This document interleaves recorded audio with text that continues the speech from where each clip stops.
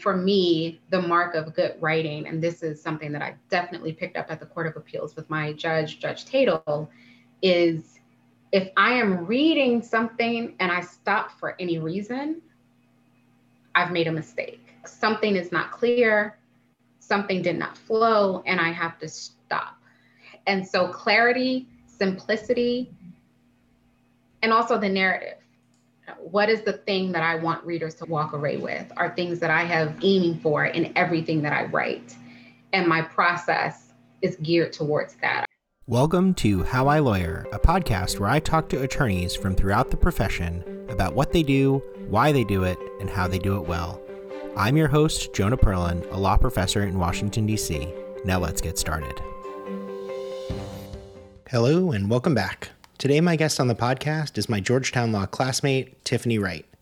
Tiffany is the co-director at the Howard University Law School's Human and Civil Rights Clinic. Before coming to Howard this past fall, Tiffany worked as an associate at two prominent D.C. law firms, first WilmerHale, and more recently at Orrick, Harrington, and Sutcliffe LLP, where she remains a managing associate. Tiffany is a graduate of the University of Maryland, go Terps, and the Georgetown University Law Center, go Hoyas, where she completed her law degree at night while also working full-time as a law clerk and paralegal at the U.S. Attorney's Office for the District of Maryland. Tiffany started her legal career as a law clerk to three of Washington, D.C.'s most prominent federal judges: Judge Royce Lamberth on the United States District Court for the District of Washington, D.C., Judge David Tatel on the United States Court of Appeals for the D.C. Circuit, and Justice Sonia Sotomayor on the United States Supreme Court. In our conversation, we discussed how Tiffany was able to complete law school at night with a full-time job and a young son at home, the many skills she learned as a law clerk, including how to write opinions in complex and technical areas, the role and strategy behind amicus briefs, including those drafted by her clinic, the power of representation and diversity in our profession, and how to best integrate the policy behind the law into written legal advocacy. We started by discussing her remarkable path to becoming a lawyer that began with a family tragedy, took a detour with some helpful advice from a lawyer who came to her aid as a child, and continues today with her role leading the charge, protecting the rights of those who need that protection the most. Here's Tiffany.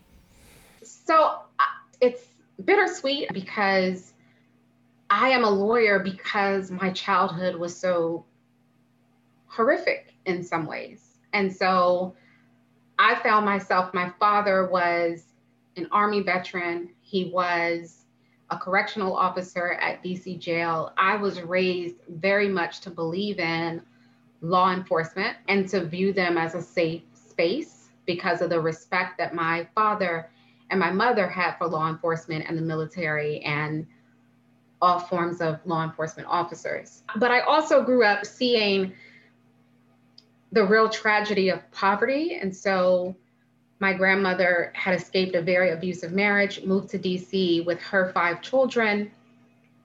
We all lived in the same house. That's me, my mom, and her 4 sisters and brothers, my cousins, and my grandmother. And slowly, as I was a child, I started to see the effects of the poverty that was taking over the area where we lived. And so my grandmother became a heavy drinker. My mother and her sisters all became addicted to some form of drug. I often tell people, if there was a drug in the 80s that existed, somebody in my house did it or sold it. And my uncles became wrapped up in selling drugs. And I just watched how it destroyed them. And then finally, when I was 7, as I'm watching this sort of destruction of my household, my uncles got sent away to prison. And my aunts are struggling heavily with drug addiction and waking up to people with guns in the house and needles everywhere. And it was chaotic and crazy. But it wasn't until I was 7 and my father was murdered, answered the door. Somebody knocked at the door, he answered it, and he was shot to death. And then I saw, in the wake of that, I am suffering, I am in pain, and nobody in this community that I was raised to believe in came. No police officer ever came, no prosecutor ever came. Nobody ever came and said, hey, this horrible thing happened, we've looked into it, and this is the outcome. Or we are trying to figure out what happened. There was none of that.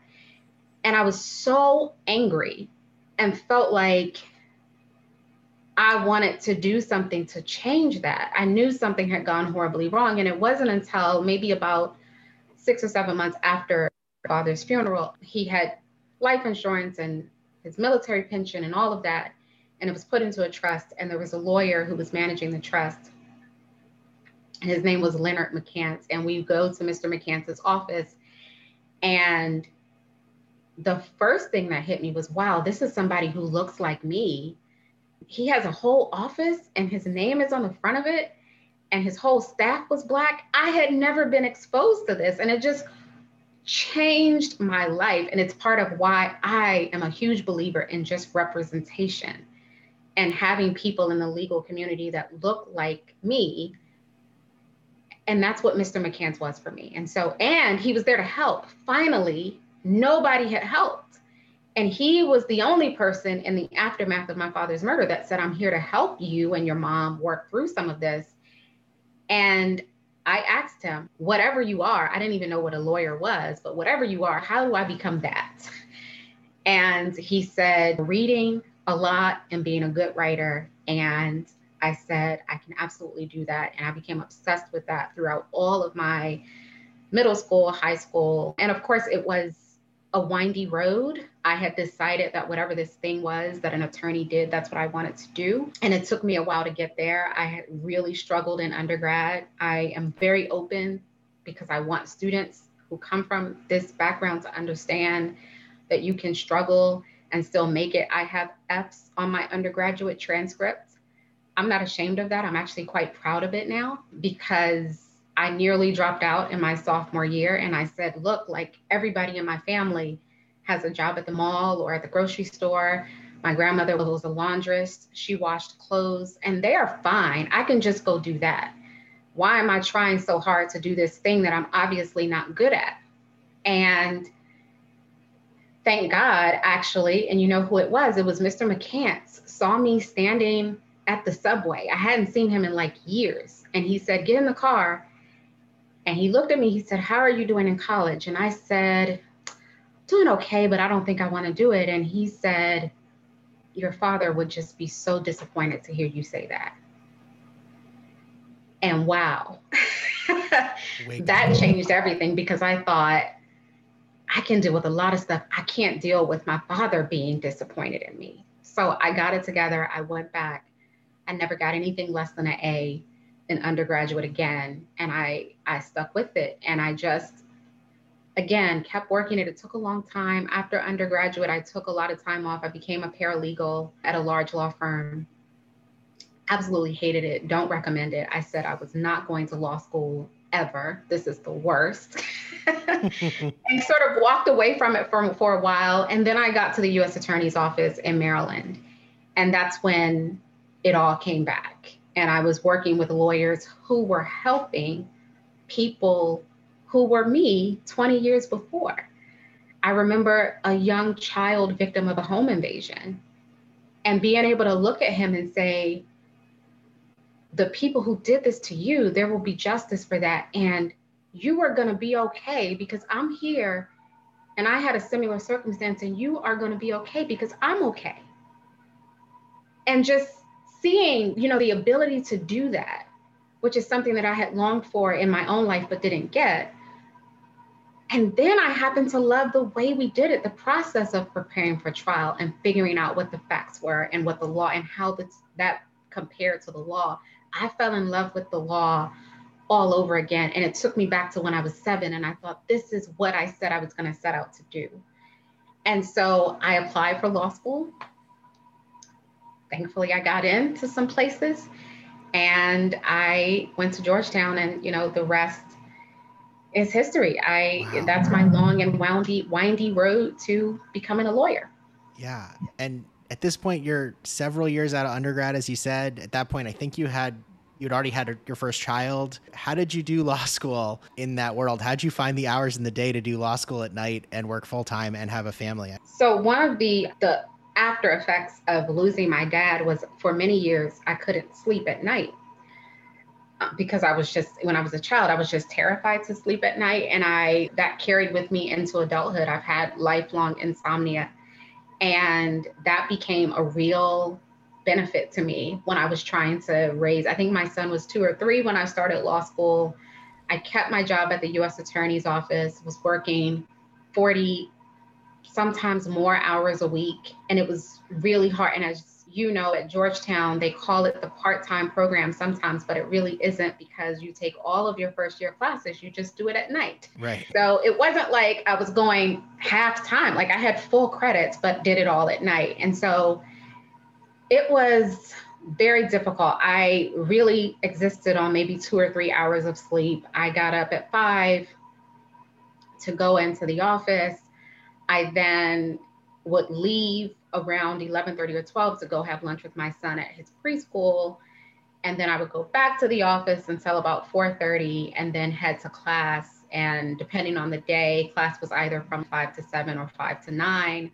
I went home and I studied until 1 or 2, sometimes later. And then I went to sleep and got up and did it all over again. And it was incredibly difficult. Every semester, I had a point where I was just like, screw it. Why am I like, it was so hard. And I was working all the time.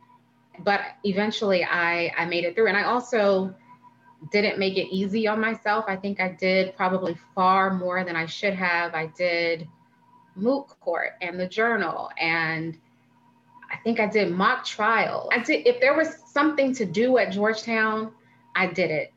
And that's because I came in feeling like it was such a blessing, and it was so unlikely that I would have ever ended up at a place like Georgetown, that I didn't want to leave any experience on the table. And so when I left Georgetown, I wanted to be able to say I did everything that I could have possibly done. The one thing I didn't do was publish a note, and I still beat myself up about that all the time. But that was my approach to law school. So it was very hard. Being an evening student is incredibly difficult. I had to be really good at time management and being efficient. And yeah, I made it through on caffeine and prayers. Any time management advice for those in the market for that? I would say I calendared everything down to like my shower time. Like I had to be incredibly aggressive about keeping a calendar and making sure that every minute of my day was accounted for. And I think one benefit of having so much going on is I didn't have time to waste. Like hanging out at the mall or reading for pleasure, like wasn't something that I had the luxury of doing. And so every minute of my day was accounted for. And I would say get a calendar. I use a paper calendar, I still do, but and sometimes you think that small things don't matter. Oh, I have a 10-minute call, I don't really need to write it down. You do, so that you know that 10 minutes is accounted for. And so that's how I was just an aggressive calendar keeper, was probably my main, and being willing to give up. It's about what are you willing to sacrifice? I was willing to sacrifice sleep and anything that was fun for me for 4 years. I hope you found some fun in the interim, but I have now. Good. Yeah, no, I think the calendaring thing is really important. And I think what you said is also been my experience and the experience of people that I look up to who are really good at finding time for everything, is that you have to put everything down, because if you don't trust that system, or you start saying, well, I put the big things on the calendar, then the calendar no longer has any meaning. So if you're going to do it, you got to put everything down. Yeah. I think that's a really good reminder for lawyers and law students, especially for people like us who, at least in the corporate world, are tracking our time in 6-minute increments, right? Yes.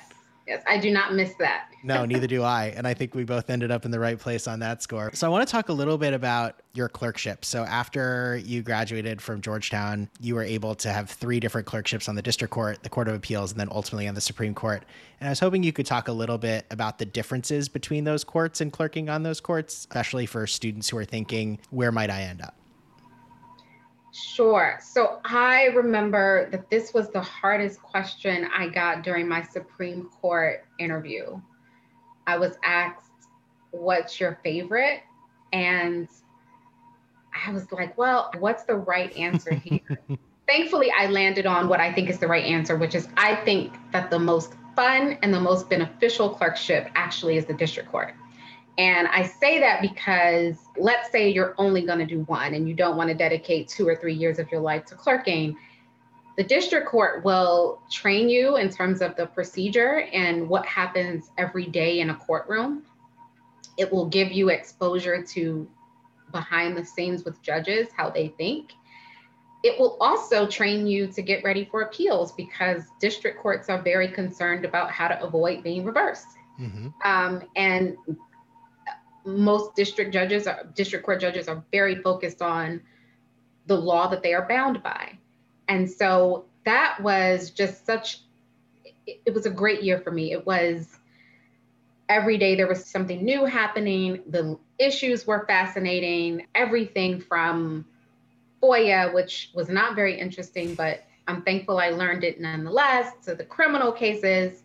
We had 2 major criminal issues the year that I was clerking, to the Title VII work. It's just exposure to everything. And I think in the district court, more of everything. But then I think for the Court of Appeals, for me, is where things slowed down. But that's where I got an intense 1-year focus on writing and being the best writer that I could be.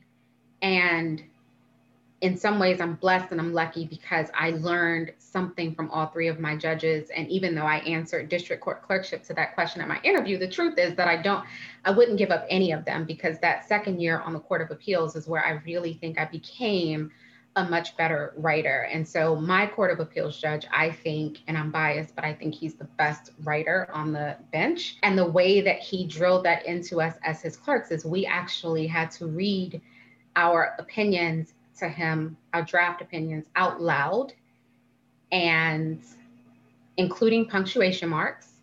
And he would edit verbally and ask very difficult questions like, you used the same word 3 sentences ago.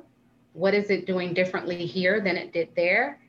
And just forced me to focus on the power of every word in everything that I write. And if a word is not serving a purpose, then why is it there? Why are you wasting space with it?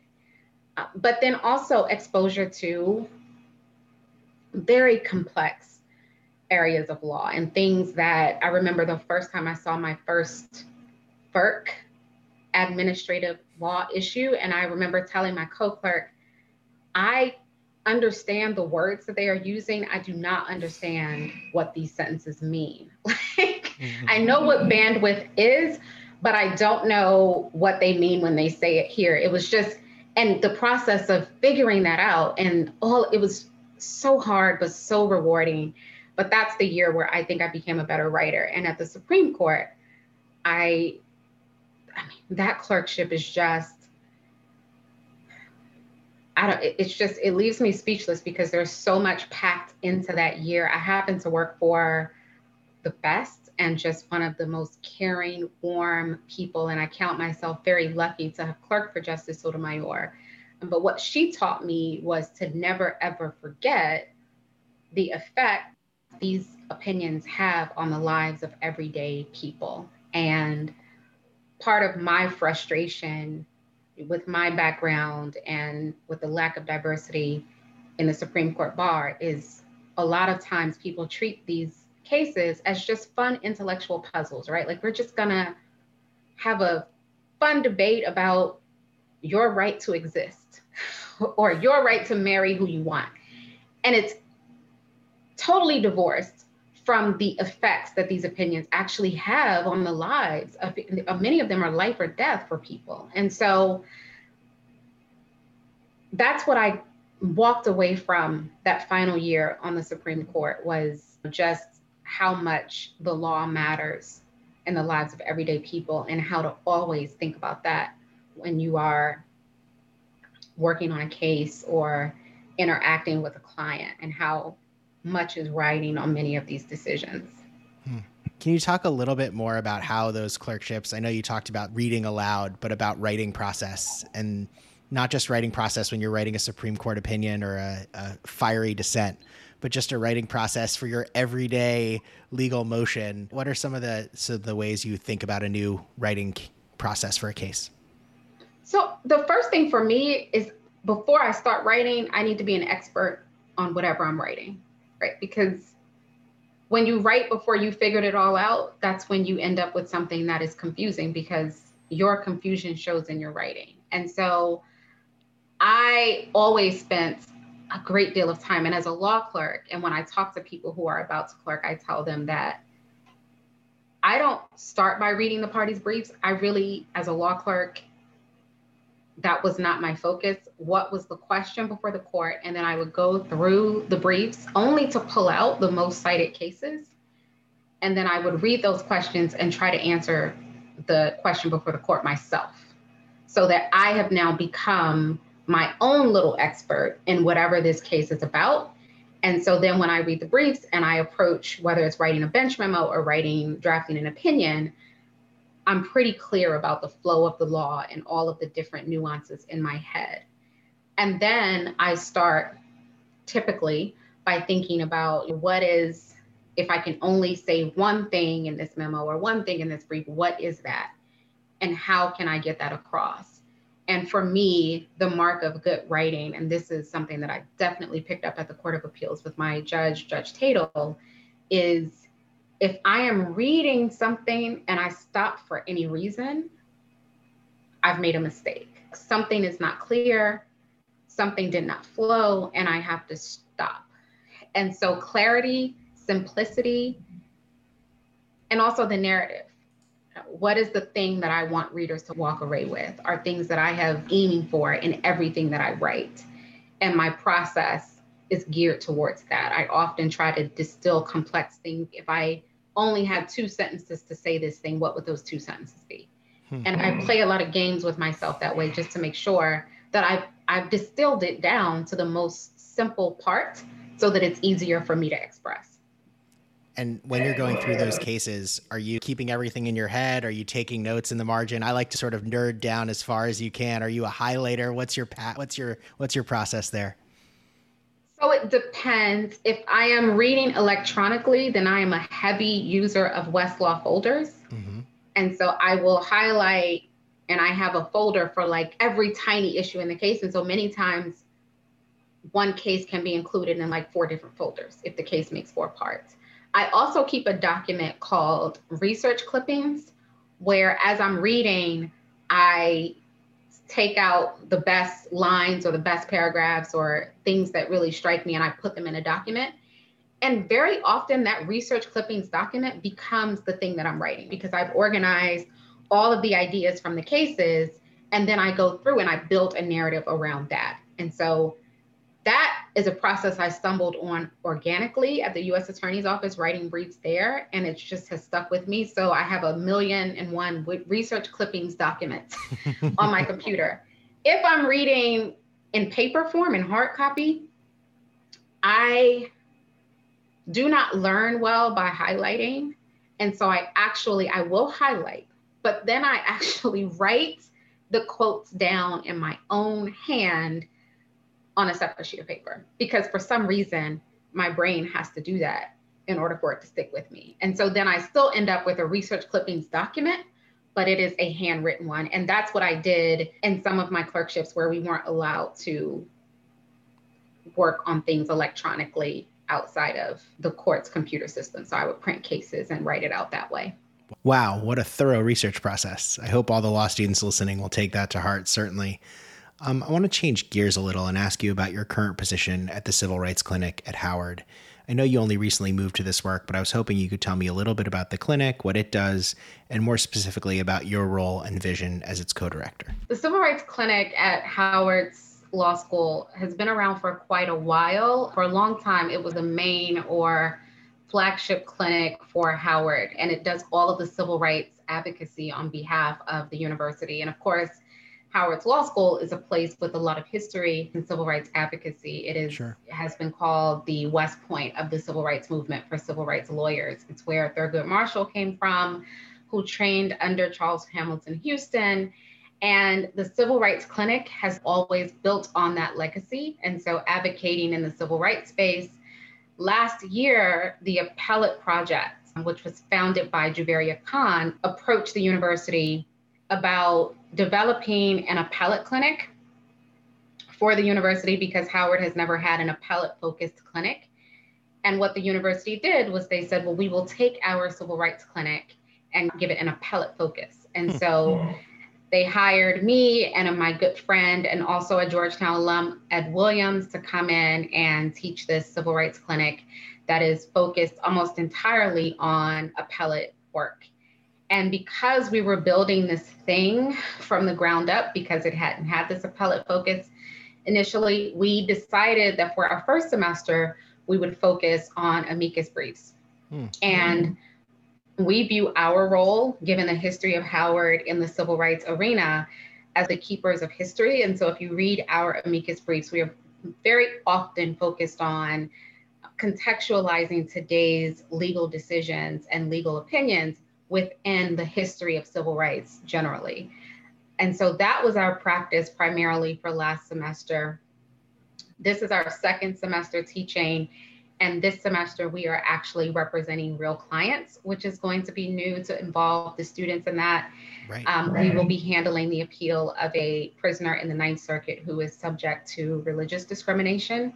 So that is what we've primarily done at the clinic. We teach every Wednesday morning, which is always a fun and happy time. And outside of that, we work with the students on our cases.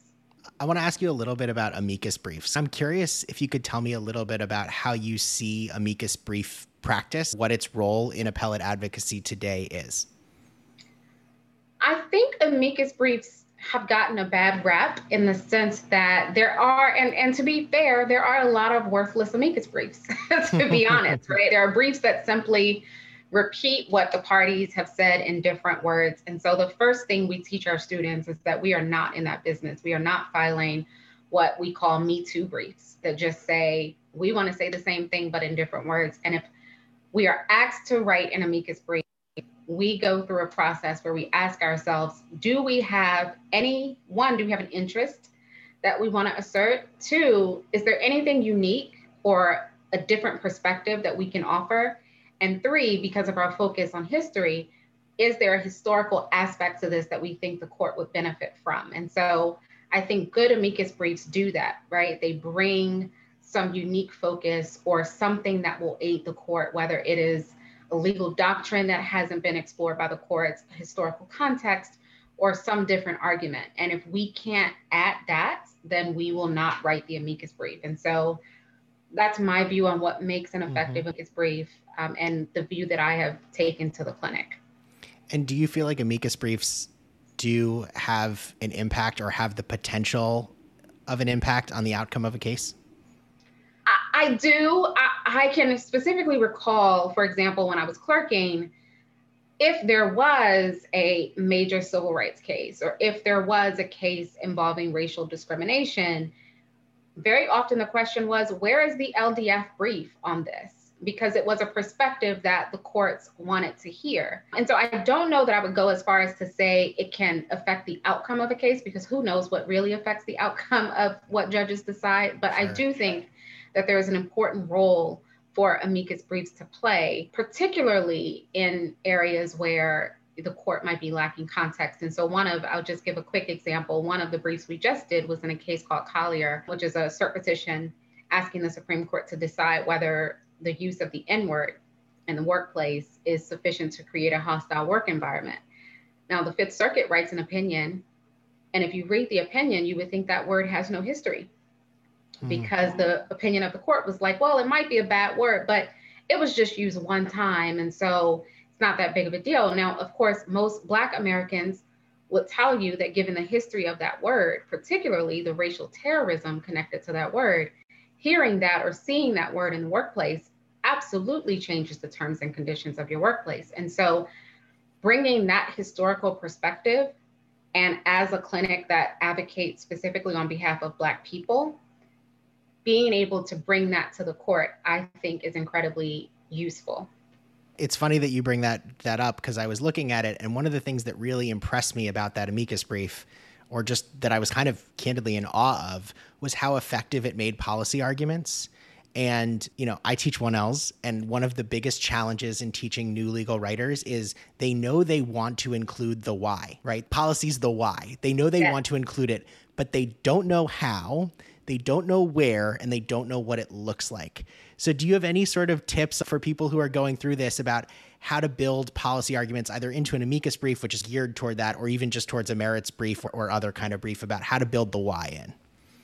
We do. So we teach our students that when we are looking at a case, whether we're going to write the merits brief or the amicus brief, what part of what we want to answer is there a gap right, that we can fill. And so is there a place where the court has reached destination C, but we don't know how they got there? And so how can we help the court figure it out? And so looking at Collier, for example, the missing piece was, why is this word significant? And how does it answer the legal question, which is whether or not the terms and conditions of your workplace have been changed? And so we think that we can use policy and history to fill that gap. And so, but we train our students to always look for that gap. What is the question or the missing link or the thing that is not apparent on the face of the other briefs or the opinions, and how can we answer it? And if you're not answering that question, then your policy arguments are probably irrelevant, right? And so that is how we train our students to look at cases, is to always look for a gap in the logic, a gap in the doctrine, and does your perspective, does your policy argument fill a gap or answer a question that is left unanswered? And if you are not filling a gap or answering a question, then it's probably not an effective policy argument. That's really helpful. I guess the other question I have is, and this is something that people who do what I do have been struggling a lot with recently, is we spend the whole first semester and large parts of the first year teaching students to fit arguments into analogies to cases that have already happened, right? The challenge of that is then we're stuck with this law that was made at a different time. There's this question of, how do we teach people to argue within the legal paradigms that we all expect, but also to sort of change the law or push the law? Do you have other thoughts on sort of ways to do that? Sure. I think the one example that always stands out to me, and that I always go back to because it was just such a moment for me in law school. I remember I was reading the Supreme Court's case about the drug interdiction programs, where the police were getting onto Greyhound buses and essentially harassing people into allowing them to search their person and their possessions. And the question before the court was, would a reasonable person feel free to tell that police officer to go away? Now, if you are an old white guy who has never really interacted with the police, you might think that, yeah, of course, I would feel it's officer friendly. I would feel comfortable telling him to go away. If you are a Black person in this country, and I remember saying this to one of my white colleagues and it blew their mind. When I get in trouble, my first reaction is not to call the police. It's, how can I fix my problem without involving them? And I fundamentally believe that a lot of the opinions we get that are tone deaf is because of lack of exposure. And so this is why I think things like diverse law clerks and diverse lawyers, because I have to believe, in order to keep doing this work, that if the justices had been exposed fully to what that means, what that experience is like for a person of color, they may have reached a different outcome. And so I think, in answer to your question, the other thing I try to do is think about, what do I understand that the judge might not understand? And how is it relevant? And so if I'm looking at a statute, what part of this statute is my experience relevant to? Or what part of the Fourth Amendment doctrine as we know it does my, so here it would fit into, what would a reasonable person do? And so again, it goes back to looking to gaps and then trying to fill it with my own experience or some unique perspective that we're bringing to the table. Yeah, I think that's so powerful, and such a great way of thinking about it is, you still have to play the game and fit within the rules, but it's finding ways to, as you say, fill the gap, but also bring different perspectives to the table. And if our profession doesn't bring those perspectives to the table, then how are the judges going to get it, right? And that, I think that's powerful. And we also have to train our students, because our students live with this history. We just we filed another brief dealing with this prosecutor in Mississippi who was made famous in Flowers versus Mississippi, the prosecutor who tried this man 6 times for a set of murders that he did not commit, has been found to have discriminated purposely against Black prospective jurors by both the Mississippi Supreme Court and the US Supreme Court. And yet he still says, I didn't do anything wrong. So we were writing an amicus brief in the Fifth Circuit in a 1983 challenge brought by a branch of the NAACP to enjoin this prosecutor from striking Black jurors. And I had a student who gave me a draft that said, the government of Mississippi has always existed for white men.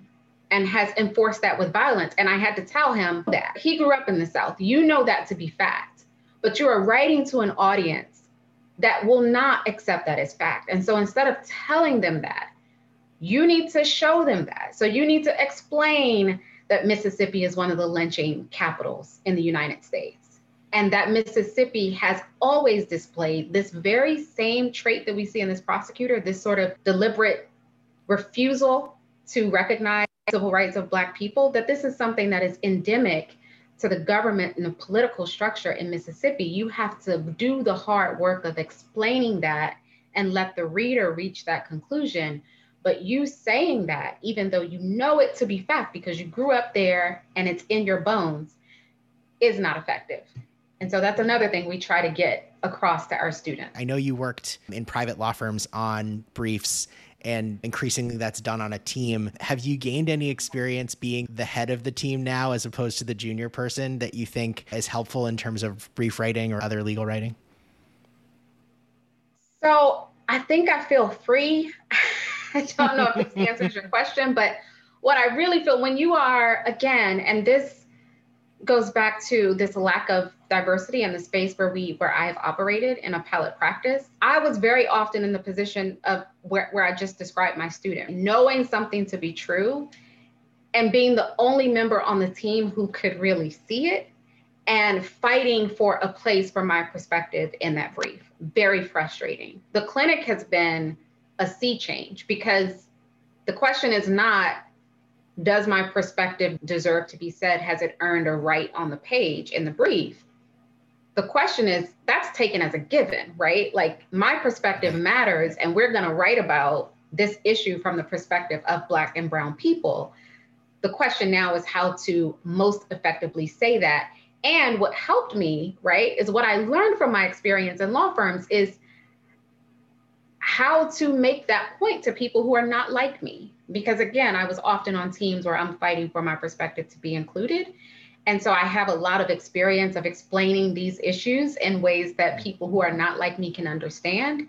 And I think that's where my ability to pass that on to my students has come in. But it has definitely been a change going from a member of a team to being the leader of the team. And thankfully, I have a great co-leader who I can bounce things off of, and we often end up in the same place. But it's definitely been an adjustment. But the one thing I appreciate is, again, like, my perspective being part of the narrative is taken as a given. I guess my last question that I always ask in these is what advice you would give to somebody who's thinking about joining the profession or just starting out. I mean, that could be something that someone's told you or that you like to tell other folks who are joining us as lawyers. Never lose the reason why you decided to do this in the first place. And so sometimes, for me, I got into this with a general goal. I want to be a lawyer who helps people like me. Now, when I came to law school, I thought that meant I was going to be a prosecutor. And then in law school, I determined that even though I enjoyed the feeling I got from helping victims, I didn't at the end of my career want to look back on it and feel like I had contributed to mass incarceration and things like that in the aggregate. And so while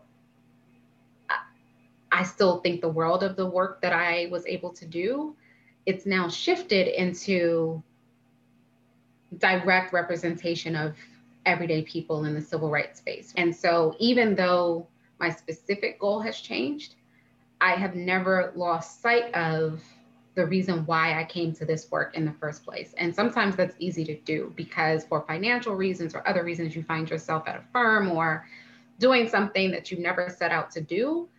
But in order to keep it up, to get through the grueling years of law school, to get through difficult years in practice, you have to keep in the front of your mind the reason why you're doing this. And if you don't have a good reason why you're doing this, then you shouldn't be doing it. It's far too much money and far too much effort to waste if you're just doing it because you don't know what else to do with your life, because your mom is a lawyer, or any of these types of reasons. It takes more than that in order for you to do this and do it well.